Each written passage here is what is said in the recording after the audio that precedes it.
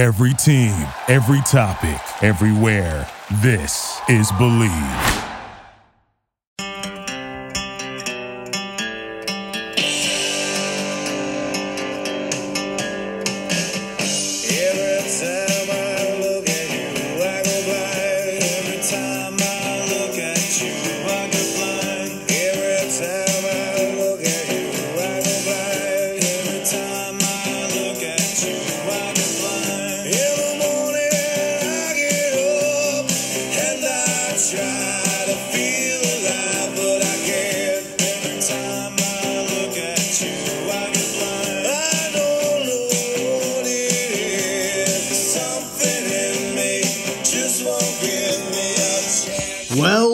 Welcome back to the O Show podcast, presented now by Belly Up Sports. So Belly Up Sports, now the official sponsor, the O Show, or not the official sponsor, the official affiliate of the O Show podcast. Be bold, stand out. I am your host, Jack O'Hara, episode 53. Going to talk a little MMA because it turns out Conor McGregor is going to retire for the second time in his career, announcing his retirement yesterday on Twitter, formally announcing his retirement from MMA, just saying, hey guys, quick announcement, I've decided to retire from the sport formerly known as mixed martial art today. I wish all my old colleagues well going forward in competition. I now join my former partners on this venture, already in retirement. And basically, just his same old proper 12 shtick. And it's quite ironic because the announcement literally came just hours after a segment on the Jimmy Fallon show, both Fallon and McGregor having a conversation regarding Conor's future in MMA. And he basically said, we're in talks for July, regardless of who his opponent was, in talks for a July fight. He said, to my fans, I am in shape. I am ready. There are many opponents. In reality, I can pick who I please at this point. McGregor, one of the greatest of all time. He says he's in a position now that he doesn't necessarily need to fight, of course. He's set for life. His family's set for life. They're all good. Here's a little piece of that interview between him and Jimmy Fallon, just so we're all aware that he did say that he's ready to fight in July before announcing his retirement today. We're waiting for you. Well, my next fight, we're in talks for July. So we'll see what happens. A lot of politics and going on. The fight game is a mad game. But again, like I said, and to my fans, I am in shape and I am ready. So let's do we know who it is yet? Well, there are many opponents. In reality, I can pick who I please. I've done a lot. I've fought a lot. I've never pulled out of contests. I've gone through some crazy injuries and crazy external situations, that many a man would sprint for the hills if it happened to them. But I stood firm and done my piece for the company. So I'm in a position now. There are a lot of, like I said, this whiskey is my baby. I have a lot of great entities. I don't necessarily need to fight. I am set for life. My family is set for life. We are good. But I am eager to fight, so we'll see what happens. Well, we saw what happened. He retired literally not even 24 hours later, like 12 hours later. So says he's ready for a fight in July, says he's never run from a fight. Now he's retiring. And obviously it is important that everybody keeps in mind to take this tweet with a humongous grain of salt. He's done it before. In case you're brand new to the mixed martial arts world, this isn't the first time that Conor O'Mac here stepped away from the sport known as MMA. Back, I think it was April of 2016, after he lost to Nate Diaz, tweeted out a similar farewell tweet, saying that he decided to retire young. Thanks for the cheese. Catch yous later. Again, only came a month after he lost to Nate Diaz, made him tap out at UFC 196. And as we all know, this tweet eventually meant absolutely nothing. 4 months later, McGregor would run back in with Nate Diaz in a rematch at 202, where he beat him in 5 rounds. Then he beat Eddie Alvarez at 205 in Madison Square Garden. So who's to say if there's any truth behind this tweet from Conor McGregor? Obviously, he's done it once, so why the hell would he not do it again? But just let me say this. Don't be surprised if Conor McGregor is being serious this time. It makes perfect sense for him to leave. He even said it in that interview. He has no reason to fight. He's set for life. one of the greatest mixed martial art combat fighters of all time.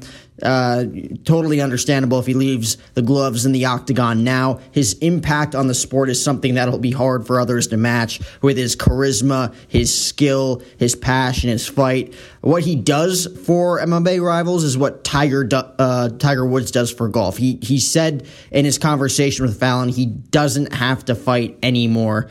And honestly, this couldn't have come at a more ironic time, considering just a number of hours later, and one of my colleagues with Belly Up Sports was actually writing an article about Conor McGregor's farewell during this breaking news segment. So as he was writing this, basically the New York Times broke the story about McGregor being under investigation over a sexual assault allegation in Ireland. And the allegation could possibly be related to McGregor's sudden retirement, and it makes perfect sense. And then Karen Kessler, a spokesperson for Conor McGregor, released this statement just shortly after, saying this story has been circulated for some time and it's unclear why it's being reported now on the day that he announces his retirement. The assumption that the Conor retirement announcement today is related to this rumor is absolutely false. Should Conor fight in the future, it must be in an environment where fighters are respected for their value, their skill, their hard work, and their dedication to the sport. But it's kind of hard to believe that Conor McGregor and this allegations has nothing to do with his recent retirement, considering he was on Jimmy Fallon literally like 12 hours earlier saying that he was ready to fight in July. A huge fight rumored, Conor McGregor and Donald Cowboy Cerrone at the International Fight Week card on July 6th in Vegas. UFC leadership was resistant from the start. Dana White always says he's not going to let stuff happen, and then he lets it happen anyways. That's what he does. He's a great promoter. McGregor was I think he was currently suspended for 6 months after the whole Khabib shenanigans at UFC 229. It was actually funny. Right after his announcement, Khabib actually sent out a tweet mocking McGregor, saying that there can only be one king in the jungle, only one, with the one emoji finger, whatever the hell you want to call it. Khabib Nurmagomedov. I think I actually got that right. Khabib Nurmagomedov is his last name. There can only be one king in the jungle, and I guess it's him. He did make McGregor tap out before both teams went full-on Ninja Turtles on each other and just beat the holy shit out of each other, which was entertaining as hell, might I add. Was actually in Boston for that, made it 10 times better, right after a Yankee-Red Sox playoff game. And I still laugh at it because it was basically right after the fight and they just jumped him from behind, went full-on WWE in the UFC octagon, something I've been wanting to see for years. But regardless, McGregor retiring now, regardless of what's happening, totally understandable, has made all the money in the world. The whiskey's going to keep him busy. But if these allegations are true, and this is what it's come to, he has to retire, he's deciding to retire due to this, I wouldn't be surprised, considering nearly 12 hours prior, he said he was ready for a fight in July. So it's in Ireland, the sexual assault allegation.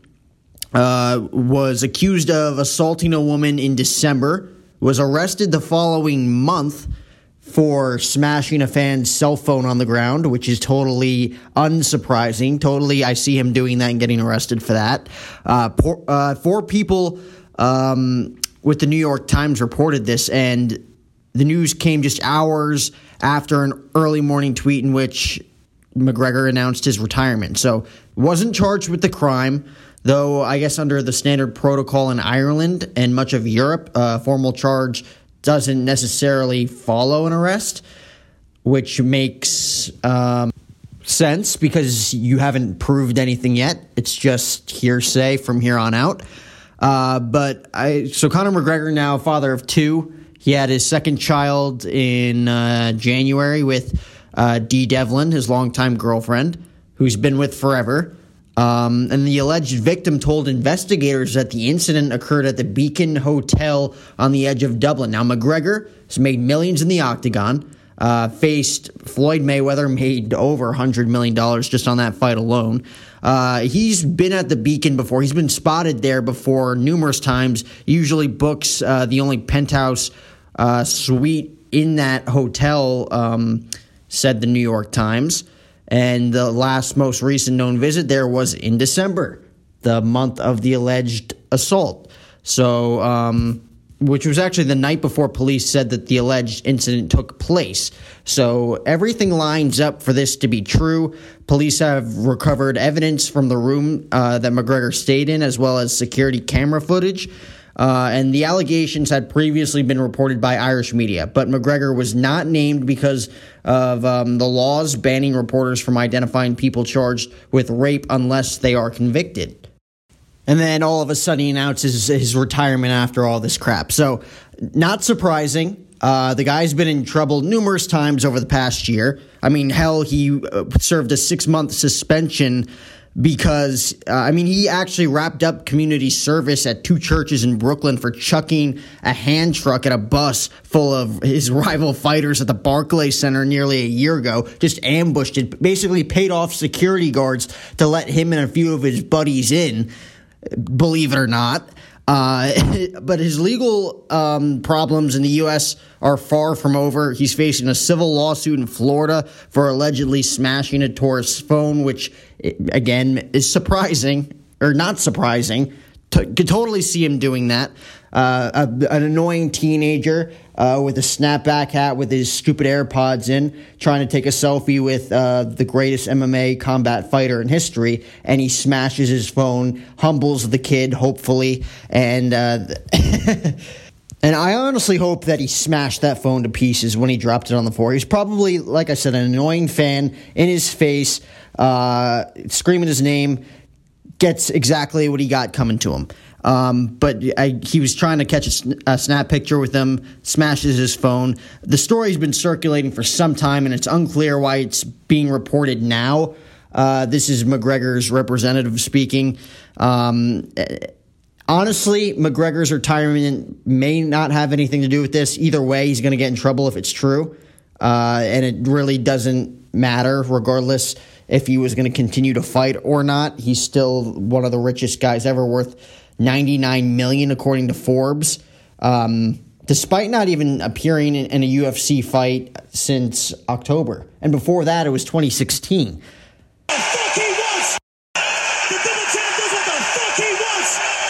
Yeah, we'll see about that. We'll get into more about the whole Conor McGregor stuff when Jared Klim from Belly Up Sports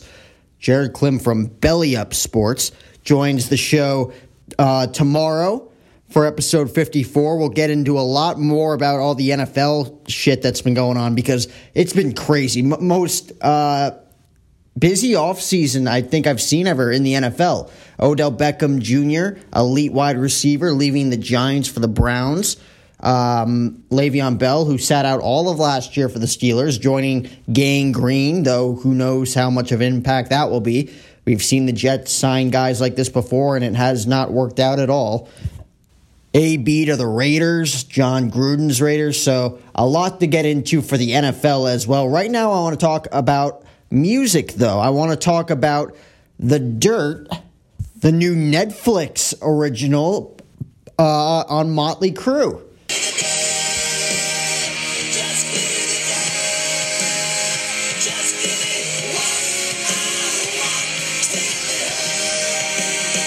Though I don't really want to get into the whole movie aspect of it yet. I'll wait till Declan rejoins us on this show. I do want to talk about what happened today. Apparently they're getting sued, facing a $1.8 million lawsuit from a crew member over electrical burns that he allegedly suffered on the set of the movie The Dirt. So this producer, Louis Vincenti, I guess, told Netflix bosses and the film producers who are running the show, including the band members Tommy Lee, Mick Mars, Vince Neil, Nikki Sixx, they're all at fault for an accident that occurred when filming at the Munch Factory restaurant in New Orleans, Louisiana last year in 2018.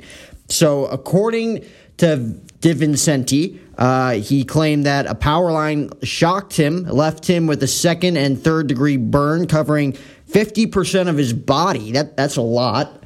I'd love to see pictures of this guy, forcing him to spend 7 weeks in the burns unit at the city's University Medical Center. So $1.8 million in damages, including medical bills, in a suit that he filed earlier this month. That's how much this guy wants from Motley Crue. So not what you want to hear after releasing this new film on Netflix. The restaurant acted as a stand-in for the Los Angeles famous Whiskey A Go-Go Club during the shoot, Whiskey A Go-Go in Hollywood, West Hollywood, California. And the guys who were starring in the movie for Motley Crue, Douglas Booth, Machine Gun Kelly, Daniel Weber, and Henrion, who was McMars, and they were filming in front of a green screen to allow the venue to be digitally transformed in post-production. So DiVincenti claims that he was electrocuted by a power line while handing metal pipes supporting a green screen to the crew members below, and that current went through him, leaving burns on more than half of his body. Again, I'm going to have to see pictures of this to prove it. And I guess according to the newspaper, at one point, doctors gave him a 2% chance of surviving his injuries. So very serious. Underwent numerous surgeries, skin grafts, and had a right foot amputated. So this is not good news for Motley Crue. And in his lawsuit, the crew member accuses the production team of failing to conduct a safety assessment to ensure dangerous power lines were de-energized. So Netflix bosses and Motley Crue are yet to publicly comment on the lawsuit, though it would be very smart if they did very soon, $1.8 million. But The Dirt did premiere on Netflix last Friday, March 22nd. Go check it out. Mixed reviews. I mean, it is Machine Gun Kelly instead of Vince Neil, geez. But it basically tells the story of Motley Crue's notorious antics in the 80s and early 90s. Very good. I thought it was great. We'll see what Declan thinks when he finally decides to rejoin us on our show. But moving on, quickly back to Conor McGregor. McGregor's had a lot of great moments. Got to witness him live at a press conference in New York City when I was 17 years old before the Alvarez fight. UFC 205, me and a buddy of mine actually went into the city thinking that we could get tickets for that show, and did not end well. This is a segment that we like to call Story Time here on the O Show.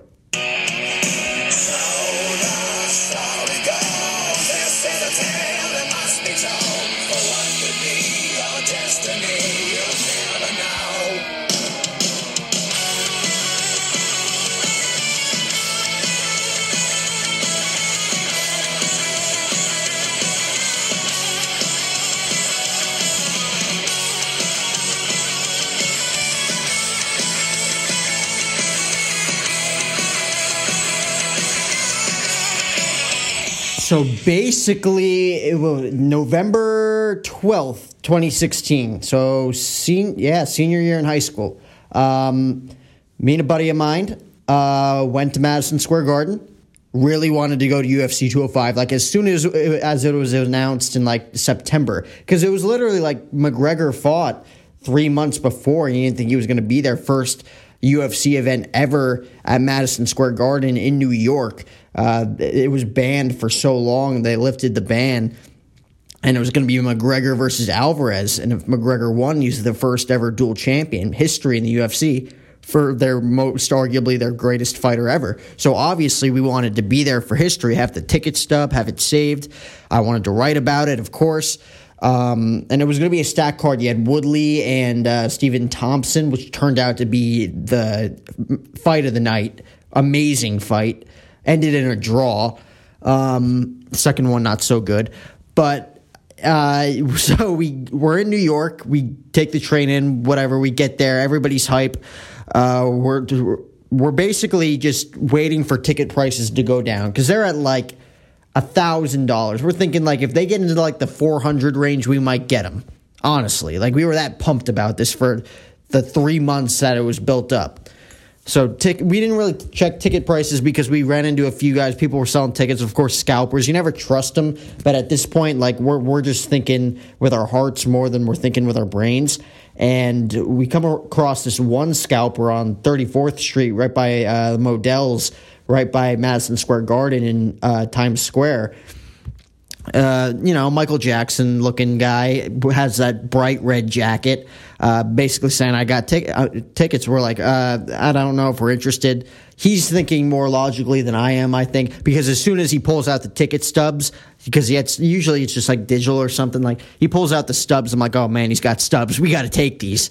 And he's like, I don't know. I mean, if you want, they look real. So we bought them. I think I spent like $175. He spent around $200. Basically everything we had on scalpers tickets that ended up being fake. I'm like a tornado of anger, swirling about. My heart rate is dangerously high right now. Oh, that's how we felt. It was so deceiving. So we felt like shitheads. Let's be honest. It felt terrible. We even like look at the tickets later, like the barcode was all the way to the left, like squeezed in. Like we were thinking with our hearts more than we were thinking with our brains. There was a police officer inside MSG. He even looked at our tickets. He's like, you guys are freaking idiots. And we're like, we know. Like, not the exact response you want from an officer. Basically, we thought we were going to give him the tickets. He'd just be like, maybe he's going to give us the benefit of the doubt, try and get us tickets. Again, thinking with our hearts, not our brains. So we had no money. Both of our phones were about to die. We had no chargers. We're starving, but again, we have no money. And all the bars are booked in New York City because they're all Irish bars, and Conor McGregor's fighting at Madison Square Garden. And it's November 12th, so it's 15 degrees outside with a wind chill of negative 27. And basically, we gutted it out. We were in New York City in the cold, hanging out with homeless people all night until one of our parents, I think it was his mother, picked him up, and basically an all-around shitty night. Went back to his buddy's house, watched the fight. We weren't there. It sucked, and I don't want to talk about it anymore. This was this segment's, This segment of story time. See, I can't even get it out. I'm so frustrated.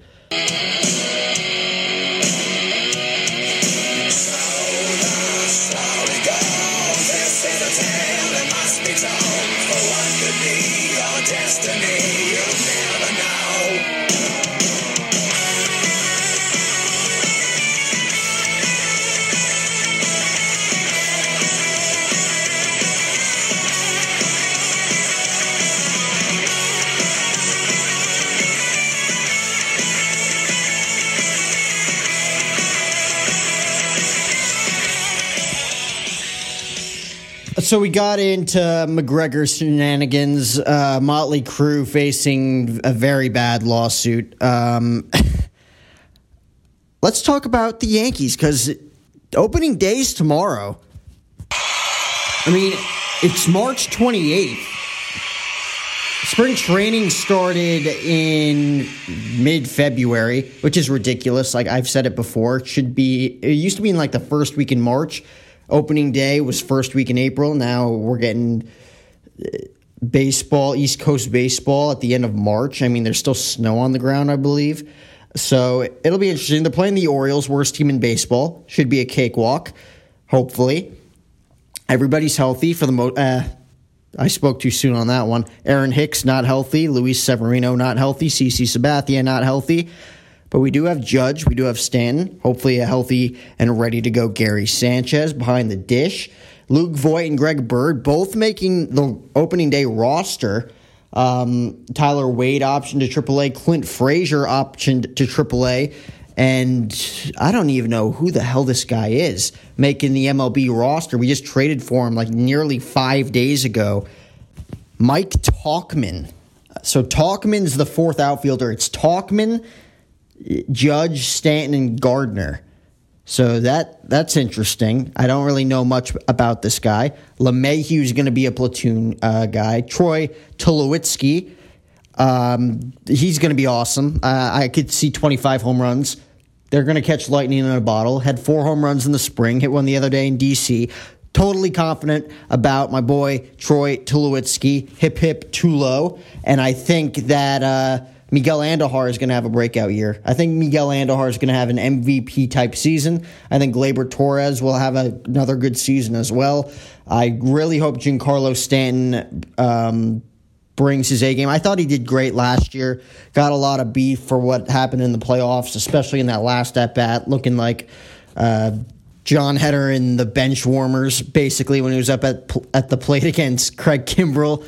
So hopefully he's back in full force. You know what you're getting from Judge if he's on the field. He's a monster. And, of course, James Paxton making his first start Saturday. Tanaka getting the opening day nod, which reminds me, congrats to Johnny Kiska winning our first tick pick. Got to emphasize tick pick. For winning the first tick pick contest, he's going to the Yankee game Saturday against the Orioles. 2 free tickets. We'll have one every homestand for the remainder of the season. We'll also have it for other MLB events, Dodger games, Angel games, Red Sox games, whatever. Wherever the hell you want to go, basically. WrestleMania's coming in 2 weeks at MetLife Stadium. We got UFC events, AEW events. The list goes on and on. NBA, NFL, you name it. You want it, we'll sell it. Just answer a very, very simple trivia question and get it right. Be the first one to get it right. That's how we're going to do this. And just DM our Instagram page or Twitter page in order for a chance to win those tickets. But back to the Yankees. Our opening day, you got the Orioles and the Tigers, I believe. That's 6-0 written all over it right there. I mean, it's baseball. You might go 4-2, 3-3. I could see that happening. It is what it is. But let's be honest, the first 10 games or so, I mean, is it too much to ask for to go 10-0? You got the Orioles for the first 3 at the stadium. You got the Tigers coming in for 3 right after that. You go to Baltimore for 3 after that. Those are 2 of the worst teams in baseball. And then, of course, you got to go to Houston. That's not easy. Then you got the White Sox at home. That's 2 out of 3. They're not really ready yet. And they came away big-time losers in the offseason. They thought they were going to get a big guy. They didn't. They end up with Manny Machado's cousin and his brother-in-law. The Red Sox come in for 2. The Royals come in for 4. 4 games against the Royals. They ain't doing, and they lost 103 games last year. Then you go to Anaheim for 4. You go to San Fran for 3. Then you go to the Diamondbacks, who are going to be god-awful. I mean, the real threats in that first month are the Astros for 3 and the Red Sox for 2. The rest are last-place teams. You got the Twins, you got the Mariners, the Rays, the Orioles, the Rays again, Orioles again, Royals again, Padres for 3. And then the Red Sox for 3 at the end of May. May's a cakewalk. Going to June to 2019, you got, of course, the Red Sox for 3, no joke there. Blue Jays for 3, they always find a way to beat the Yankees somehow. It's disgusting. Indians for 3, not easy in Cleveland. 2 against the Mets. They're going to be tough. Just re-signed deGrom to that huge deal, and a lot of people are really upset about that deal. Michael Kay had a very, very discreet talk with one of his callers today on the Michael Kay Show. We'll get to that in a bit because that was very entertaining. Michael Kay not holding anything back, going full Mad Dog Chris Russo on the guy. Absolutely hilarious. The Yankees got the Mets for 2 at home in June, 4 at the White Sox, easy. 3 against the Rays at home. Rays, they're underrated. I mean, they're not playoff bound, but they're underrated, and they could definitely be that wild card team that's going to eliminate someone from the playoffs in September. Astros for 4, Blue Jays for 3. You go to Fenway at the end of June, and July is where it picks up. So you got the Sox, the Mets, the Rays before the All-Star break. Right after the All-Star break, a huge homestand against the Jays, Rays, and Rockies. And then you go on a road trip against Minnesota for 3, Boston for 4. You host the Diamondbacks. August gets easy again. You got the Orioles, you got the Jays, you got the Orioles again, you got the A's, you got the Mariners, you got the A's again. A lot of A's and Mariners in the month of August. But then again, you got the Dodgers for 3 at Chavez Ravine in L.A. Again, you could win 2 out of 3. Dodgers, I think, are very overrated. I think they got hot at the end of the year last year and basically beat up on a bunch of inexperienced teams in the playoffs until they ran into the Red Sox. You got the Rangers, you got the Red Sox, Tigers, you got the Red Sox twice in September, Angels and Blue Jays at home. You end the season against the Texas Rangers in Texas, which is kind of weird. But the season's actually going to end in September this year, which hasn't happened in forever. So we might actually see a World Series end in October. So that's a good thing for baseball. That's the Yankees' schedule. They could easily be a 105-win team if they really wanted to. Let's be honest. If everything's clicking, Severino wins at least 15. Paxton wins 10. Stanton and Judge each hit 50 home runs. Sanchez hits 35 of his own. Hicks hits 30. I can't really speak for Voit or Bird. Don't really know what to expect from them. Both had awesome springs. Again, don't expect a full season from Luke Voit of what he had last year. Greg Bird has always let everybody down, so I really don't know about that one. Troy Tulowitzki is going to be a decent replacement for Didi until he gets hurt. I don't think he'll stay healthy the entire year. I think he'll have a great start. I do think he'll get hurt come June or July. Didi comes back in, say, August, September, ready for the postseason run. Hopefully he's ready to go by that time. Andahar, like I said, MVP-type season. I'm expecting big things from him. Gleyber Torres had a nice rookie campaign last year. Slowed down towards the end, but still a very good bat in that lineup. Has a lot of Javi Baez in him, defensively and offensively. Then, of course, you got Gardy. Again, just a leader in that clubhouse. I really don't expect anything from him. I really don't. He had 25 home runs in 2017. He had like 10 last year. Ellsbury, you can kiss my ass. You just made the list. I'm quite honestly shocked Clint Frazier's not getting at least a shot to play. I don't know who this Rocky guy is, to be honest. And nobody really gave him, like, graded views. Like, oh, yeah, he had great BP, hitting the ball the other way, whatever. I thought Clint Frazier should have at least had a shot to compete against Brett Gardner for the starting left fielder's position. But that's just me. But again, tickets being given away by the O Show and TickPick here on this podcast. We'll have trivia questions on the show, have listeners call in. We'll also have those giveaways on our Instagram page so you can DM us the correct answers to our questions in order to receive 2 free tickets to a selected home game every home stand that they have over the course of the next 7 months. So that being said, I want to get to this Michael K segment because it was insanely entertaining. The guy lost his mind on this caller regarding Jacob deGrom's extension. Now, Jacob deGrom was under control for at least 2 more years. So he had this year, 2019, and 2020. He would have been a free agent in the 2020-2021 off season.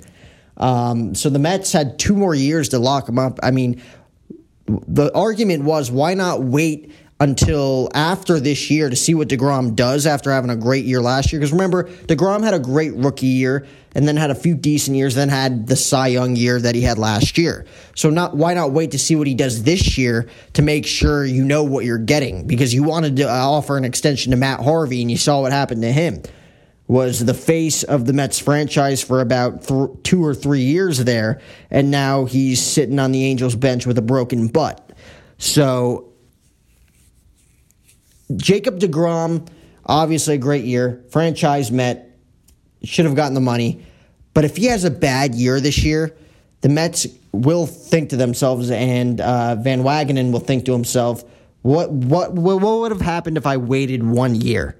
So here's Michael K's argument, because if the Mets wait 1 year and he is awesome again, then definitely sign him to the contract. If he's not as great, well, maybe you got to think about trying to work something out for less money or just let him walk. But here's Michael K losing it on a caller here this afternoon over the Jacob deGrom contract extension. The interview was so good with Klappish and I forget the other man's name.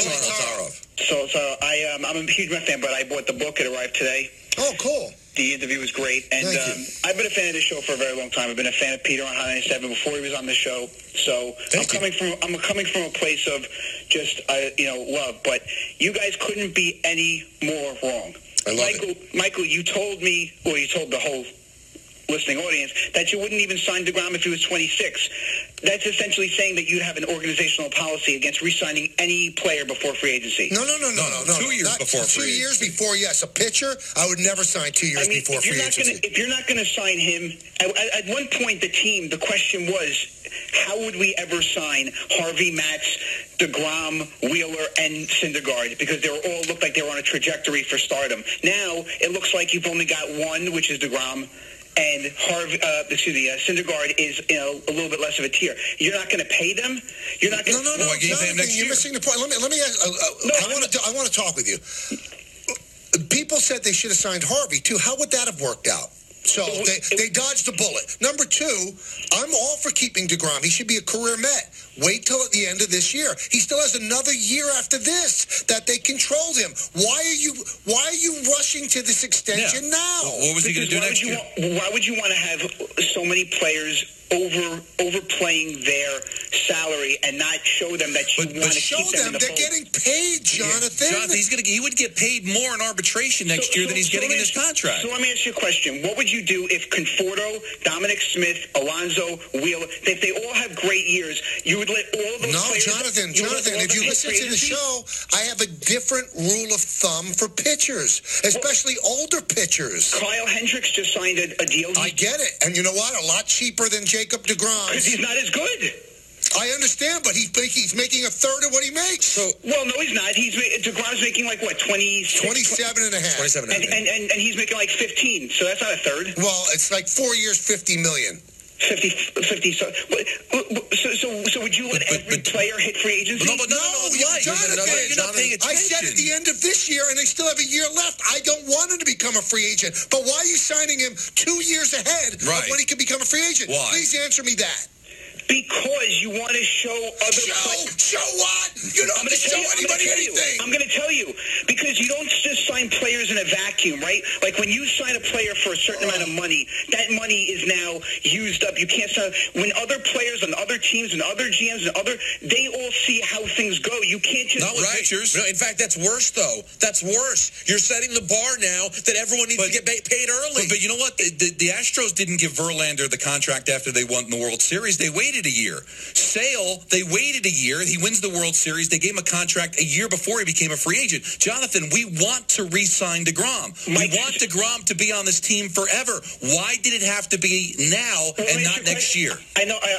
I'm going to make a statement. I know he's not on the same level as a player, clearly. But Mike Trout had 2 years left. Would you have waited till next year? Jonathan, you're not... Goodbye. If you're not going to listen, then take a walk.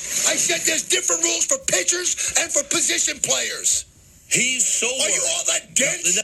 And just so everybody knows, do not call into the Michael K. Show with Michael K., Peter Rosenberg, and Don LaGreca without doing your homework, because this guy did not do his freaking homework.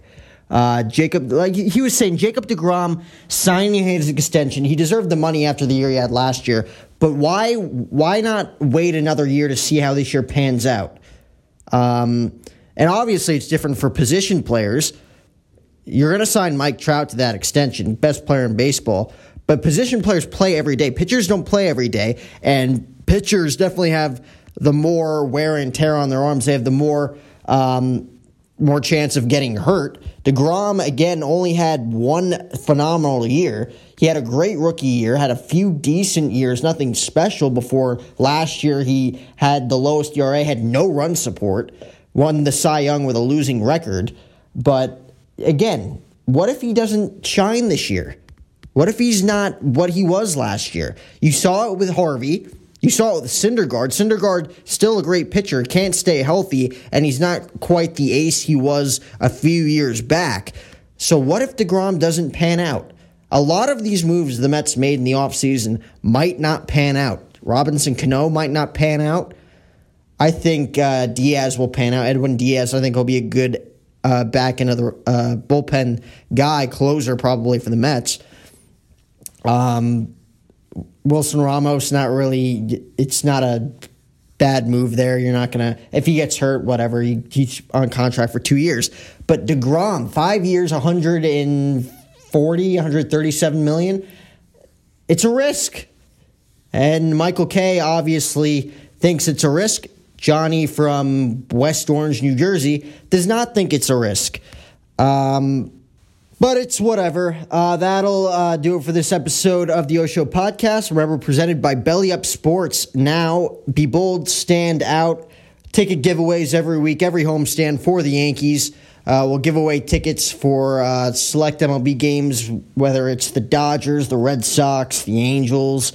We'll do some Mets tickets, some Cubs tickets, wherever the hell you guys are from. Who's ever listening to this show, really, you tell us what you want. We'll sell it to you with Tick Pick. Again, I emphasize the T in Tick Pick. O Show podcast. And Hootie and the Blowfish is back this year. I Go Blind, our official theme music for the O Show podcast. We'll sell that when that comes out. They're in LA over the summer. They're in New York at Madison Square Garden. We'll sell tickets for Hootie and the Blowfish with Bare Naked Ladies. So a lot of giveaways this year. That's what we do here on this podcast. We give. We're givers. We don't take. We give. We give you takes. We give you tickets. And depending on how you look at it, we give you 40 minutes of nonsense that you may never check out. Hit it, Hootie.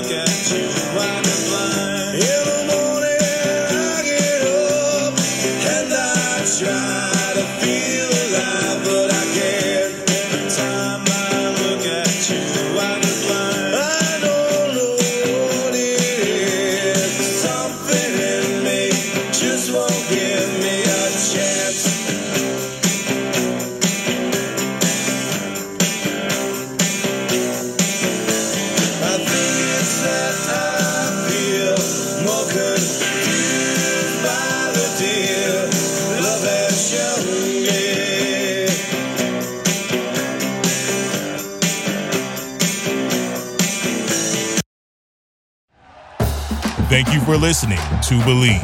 You can show support to your host by subscribing to the show and giving us a 5-star rating on your preferred platform. Check us out at Believe.com and search for BLEAV on YouTube.